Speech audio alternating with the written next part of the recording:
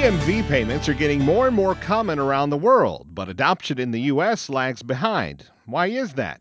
John Dunn, Vice President of Products for IR, joins us. John, what is the status of EMV in the U.S.? There was a key date on October 1 where the liability for fraud losses shifted to the person that is the weakest link in the payments chain from an EMV perspective. And what that means is if you're a merchant taking payments and you do not have the ability to take an EMV payment, that you as the merchant are liable for any losses.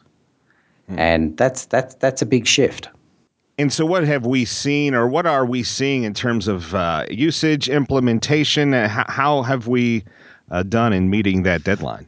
This is what really astounds me. There was agreement that April 2013 is when the processors would be required to support EMV chips transactions.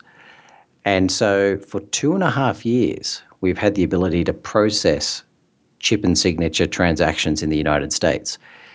Yet the rollout at the merchant level and the rollout to card members has been depressingly slow. And I did some research on this. There's a number of different surveys and different market segments that people look at. But on October 1, when the liability shifted, there was 60% of credit cards issued in the US didn't have a chip in them. Now that means that if I take my card that doesn't have a chip and I go to a merchant that can take an EMV transaction, the liability is with the card issuer. Now, if you drill down into some of those statistics, it says that if you have an income of over $75,000 a year, you're twice as likely to have a card with a chip in it. So clearly card issuers are being very discriminatory as to where they issue EMV chips to put it where they're going to get the biggest bang for the buck first. So what's the holdup? Why so slow? Well, it's astounding that it is so slow. I mean, yes, there's a cost of replacing a card. On average, most credit cards get recycled every 3 years anyway. The incremental cost of putting a chip in it has only got to be pennies because it happens at every other country in the world that is well ahead of the market in terms of EMV payments.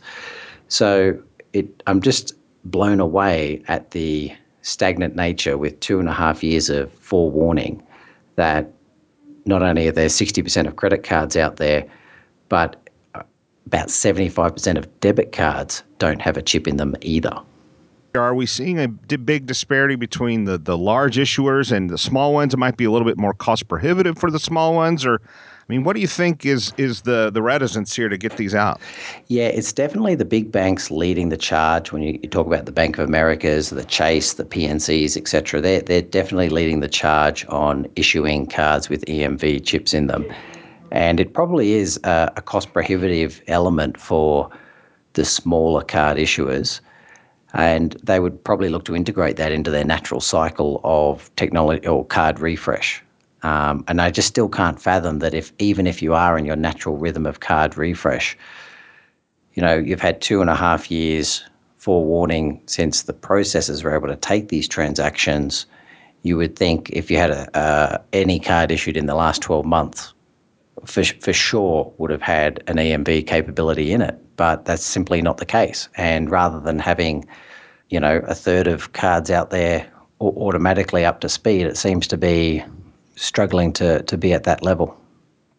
So for comparison's sake, what are we seeing across the world in other countries? Is the U.S. way off the pace here?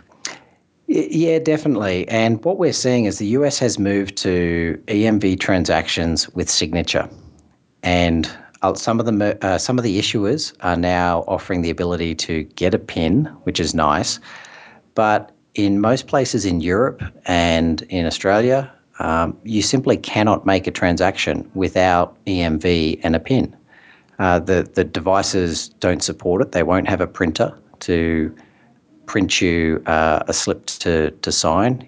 Things can be fully electronic where it just simply emails you the receipt. There's no place to swipe a card with a mag stripe.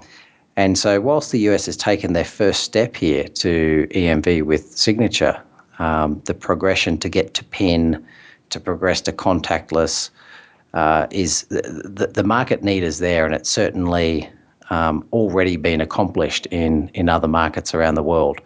It's just the first of many hard steps for the US market to take.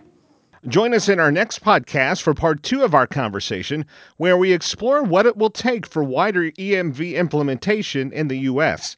For the latest podcasts on payments, unified communications, and other topics in the enterprise world, visit ir.com.